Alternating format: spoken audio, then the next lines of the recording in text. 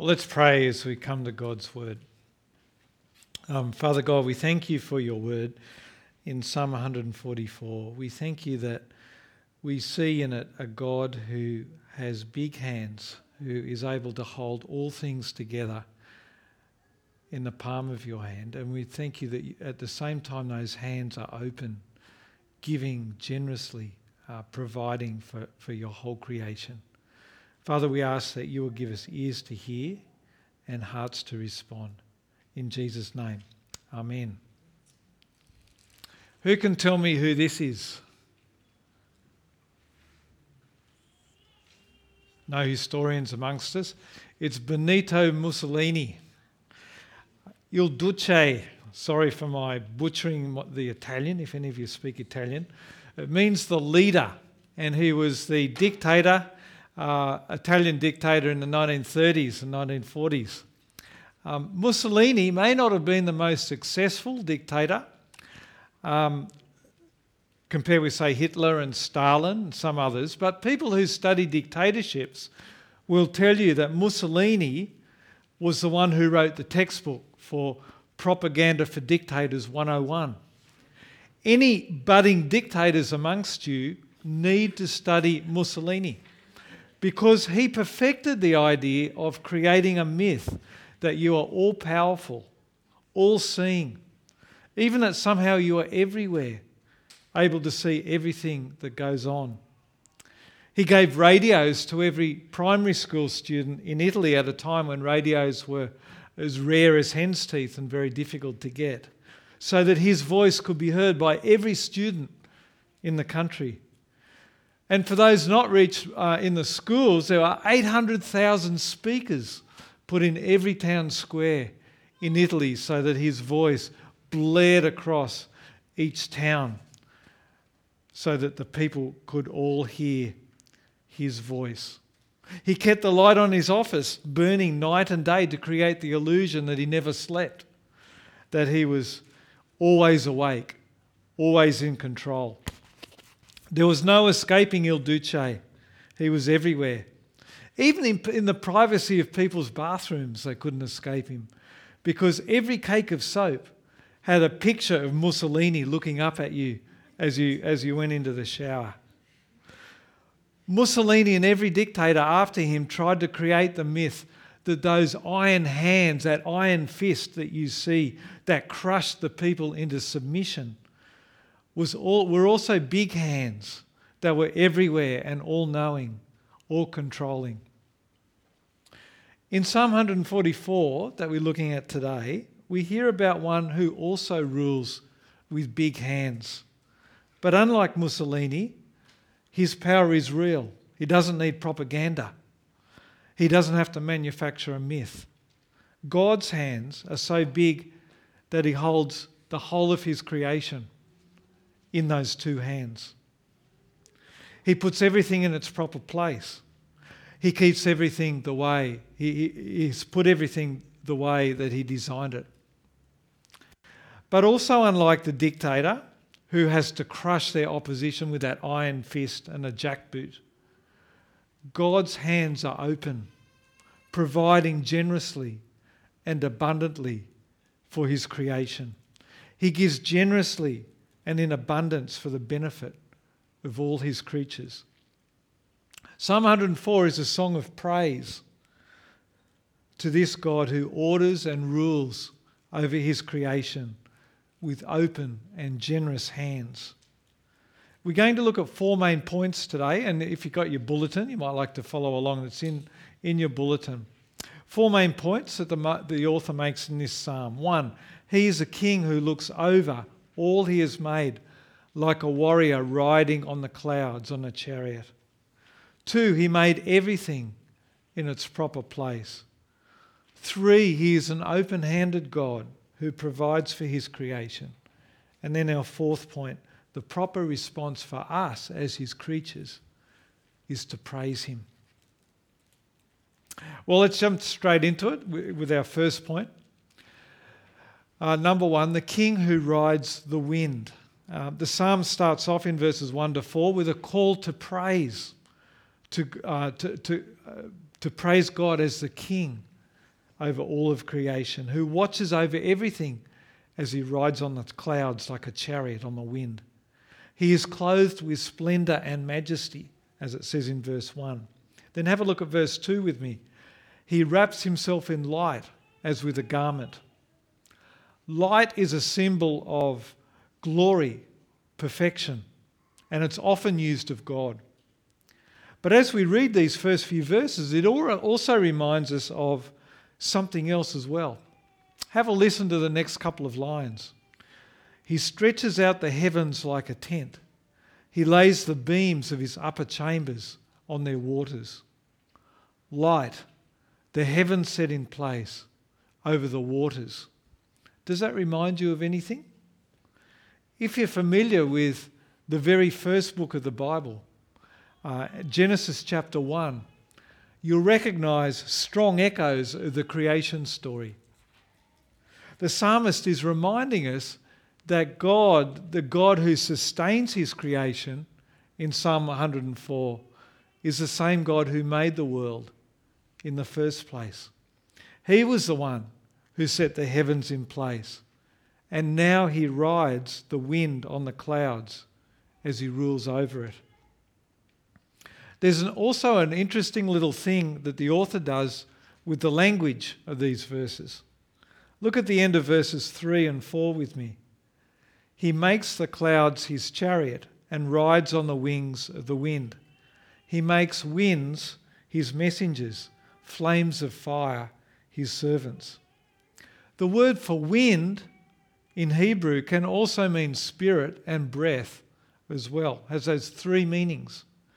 In Genesis 1, that same word is used to describe the Spirit of God hovering over the waters as God created the heavens and the earth. Here, God rides on the wings of the wind. But I think the author is intending a double meaning. Not only is it a wind, but he aims to bring to mind his Spirit, that God is with his Spirit as he oversees, as he upholds his creation, just as he was with it in his Spirit at the beginning of creation, as he made it. The author goes on in the next section to start to paint the picture of what sort of king God is. Section 2, point 2, everything is in its place, just the way God intended it to. He is the one who created an ordered world where everything has its proper place. He made things right so they stay put. Have a look at verse 5. He set the earth on its foundations. It can never be moved. It's a picture of God making things right, and they're permanent. They don't budge from those foundations. I don't know what your experience with DIY is, putting things together. I have a troubled history with DIY. My track record is pretty ordinary, let me tell you. I hate those IKEA beds and cupboards where you get those complicated instructions which at the end of the day I have to throw out and try to work it out by myself. But no matter how much care I take in putting those things together, I always leave something out, and it's always something essential. But then no matter how much care I take putting in the screws and the nails as carefully as I can, the beds I put together always make you feel like you're permanently at sea, like there's a generous wobble to them that keeps going every night you sleep in them. But God's work isn't like that, is it? What God puts together stays together. It's firm, it's unshakable. And he's also made sure that the waters stay where they're supposed to stay. Have a look at from verse 6. The waters stood above the mountains, but at your rebuke the waters fled. At the sound of your thunder they took to flight. Verse 8, they flowed over the mountains, they went down into the valleys to the place you assigned them. You set a boundary they cannot cross. Never again will they cover the earth. Now again, this is the language of creation. And it's also mixed in with the Noah story. I don't know if you picked that up, where the floods covered the earth, but then the waters receded. In Genesis 1 in creation, the waters covered the earth, but then God created the dry land and separated the land from the water and made sure that they stayed separate. The sea was in its boundary, never to go past those boundaries. We lose the significance of that, but as modern people, but if you're a Jew in ancient Israel, that would have been very significant. Because water in any kind of big amounts, in lakes and particularly in oceans, seas, water was something to be feared. It was a symbol of chaos and death. It was connected with the realm of darkness and evil. But here we're told in Psalm 104 that God has perfect control over all of that.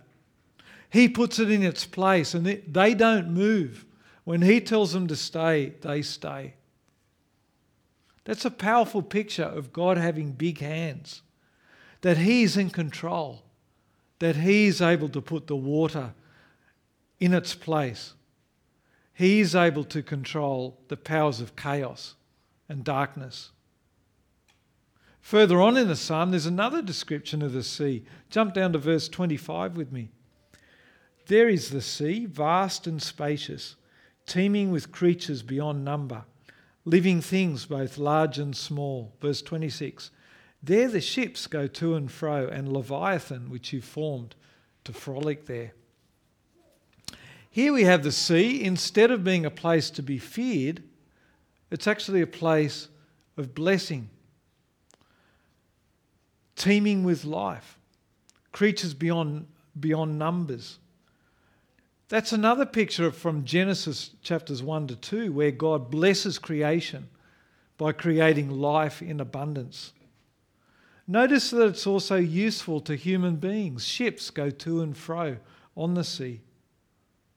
And then there's a very interesting addition at the end of verse 26. Leviathan is also on the sea, which you formed to frolic there. In the Jewish world, Leviathan was a mythical sea monster who represented chaos and evil.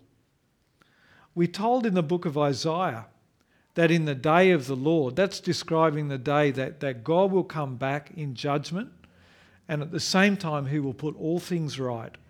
On that day, have a look with me, on that day, in Isaiah 27, the Lord will punish with his sword, his fierce, great and powerful sword. Leviathan, the gliding serpent, Leviathan, the coiling serpent, he will slay the monster of the sea. God will slay Leviathan, meaning the forces of evil will be put in their place and dealt with once and for all. But here in Psalm 104, Leviathan is created by God to play in the water. What are we to make of that? Well, the point is that the sea and Leviathan are all under God's control. He has them all in his hand. They are no longer things to fear because God's big hands are able to keep them in check, exactly where he wants them. Leviathan is in the sea, but it splashes around and plays there. God has turned the sea from being a place of chaos to a useful place, a place of blessing. Now, we may not be afraid of Leviathan or the sea, but for people in 21st century Australia, this is still an enormously comforting word for us because it tells us that God's hands are big enough to deal with the things that we are afraid of. Perhaps you're worried about work. Perhaps it's particularly stressful. You have a boss who's demanding and hard to deal with. Perhaps you just feel like you can't, whatever you do, you can't please him or her. Perhaps things at home are really hard.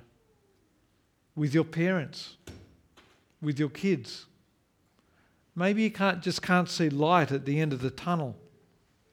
Psalm 104 reminds us that yes, there are things in life like the sea that can make us afraid, things we can't control. But the God whose hands are big enough to deal with Leviathan and the sea are also big enough to deal with our problems.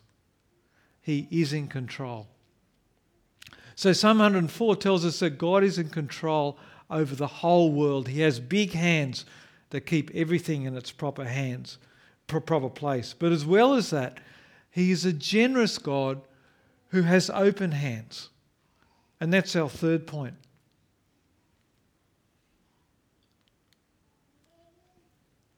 In the section that following the description of the sea being put in its place, the author talks about a different kind of water, not the sea, not vast amounts of water this time, but water that brings life to living things. Have a look with me at verse 10. He makes springs pour water into the ravines. It flows between the mountains. They give water to all the beasts of the field. The wild donkeys quench their thirst. Then verse 13, he waters the mountains with rain. Notice that in these verses, God is providing for places that are out of the reach of human beings, far away from where people live. The mountaintops where it's too steep to build houses or grow crops. The wild country where the wild donkeys roam. And we see the same idea later on. God looking after the places and creatures far from the human world.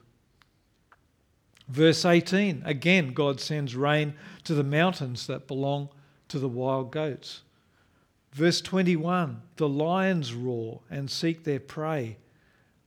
They roar for their prey and they seek their food from God. The picture here is God caring for the whole of creation. He cares for those parts that we never even lay eyes on, the parts that we don't even think about. The animals that live way up in the mountains that human eyes never see. Even the animals that we fear and are hostile to human beings, the lions and predators. Those things are precious to God. The world of nature is valuable in God's eyes for its own sake, not just for the way it provides for human beings. Human beings have a pretty dismal record when it comes to caring for the environment, don't we? We've considered the world to be there to be plundered and exploited at our convenience with not much regard for the consequences. And now we're reaping what we've sown. Climate change, drought, bushfires. God provides for the places that are beyond the world of human habitation. But at the same time, he also looks after us. He also looks after the domesticated world. Look at verse 14. He makes grass grow for the cattle and plants for people to cultivate, bringing forth food from the earth. Wine that gladdens human hearts, oil to make their faces shine, and bread that sustains their hearts. God gives us the food we need. He provides for cattle and livestock that in turn provide meat and food for us. He provides rain so that we can grow the crops. He gives us everything we need to live. But it doesn't end there, because we could survive on bread and water, but God also gives us wine, oil to make our faces shine. Or if you don't drink, you might substitute wine for ginger beer or Coke or whatever you like to drink, whatever helps you relax and add some enjoyment to your day. He gives us things that make our hearts glad. God doesn't just want us to survive, he wants us to thrive. He wants us to enjoy life. Jesus said that our Father in heaven longs to give us good things. Isn't that nice to know? Because life can be pretty hard, can't it? The medical experts tell us to reduce stress and live a balanced life, but you and I know that sometimes that can be pretty much impossible. Sickness, trouble at home, pressure at work. There are times when life just seems to overwhelm us and there seems to be no way out. But even in the midst of those times, God in His goodness gives us things to keep us going. A cup of coffee with a friend, a quiet night watching Netflix, having a beer with a few friends over a barbecue, playing Xbox on the weekend. These things are gifts from God that we need to value and give thanks for. So God is open-handed and generous in the way that He provides for all of His creation, from the remotest parts that we never see to the world of human habitation. But there's another aspect of God's generous provision that we see in this psalm. God also gives us times and seasons, rhythms of life. Look with me at verse 19. He made the moon to mark the seasons, and the sun knows when to go down. You bring darkness, it becomes night, and all the beasts of the forest prowl. The sun rises and they steal away. They return and lie down in their dens. Then people go out to their work, to their labour until evening. God gives us day and night, summer and winter. They are God's gracious provision to give us the rhythms of life that we need. Work and then rest. Go but then stop. That's how God designed us. We enjoy the sun and use its light and warmth to get things done. But then when we get tired at the end of the day, He provides the night time so we can rest, spend time with family, friends, put our feet up. Just as we feel we can no longer cope with day after day of the heat of summer, it starts to cool down and autumn arrives. Then winter comes, and as winter drags on and we get sick of being cold, the flowers start to come out and the scents of spring fill the air. As human beings, we need rhythms and change, light and dark, hot and cold, work and rest. It's all part of God's open-handedness towards us. But there is another type of season that God gives us as well. And it's one that we don't often think of as a blessing. Have a look at verse 28. This is talking about God giving food to His creatures. When you give it to them, they gather it up. When you open your hand, they are satisfied with good things. Something that we've seen, isn't it, throughout Psalm 104. But then he goes on in the next verse, verse 28. When you hide your face, they are terrified. When you take away their breath, they die and return to the dust. There are times, there are seasons when God hides His face from His creation. Ultimately, there comes a time to every creature when God takes their breath away and they come to the end of their life. Here we see the same word as at the beginning of the psalm. The word describing God riding on the wind can also mean His spirit or breath. So here, the God who gives life and works through His spirit also takes his spirit and the breath of His creatures away at the end of their life. But God can also turn His face away at times that don't lead to death, can't He? Sometimes we can be on the receiving end of that. There are times when God deliberately plays hard to get because we've been wandering away with Him, from Him, and refusing to give Him the praise that He calls for. And we need a wake-up call. It became a tradition. We see that in Israel's history, don't we? when it happened time and time again, a depressingly familiar cycle when Israel would sin. They'd forget God. He would send disaster or allow their enemies to come and beat up on them, to defeat them, so that they would repent and then cry out to God, and then God would turn his face to them once again. I wonder if you're currently feeling like God has turned his face away from you. If that's you, it's actually God being merciful. Because he wants us to be in a place where we cry out to him in our need, in desperation, knowing that our own resources aren't enough. God, we need you. God, we need you to turn your face to us again. We need to be in a place where we're desperate for him to open his hands again for us.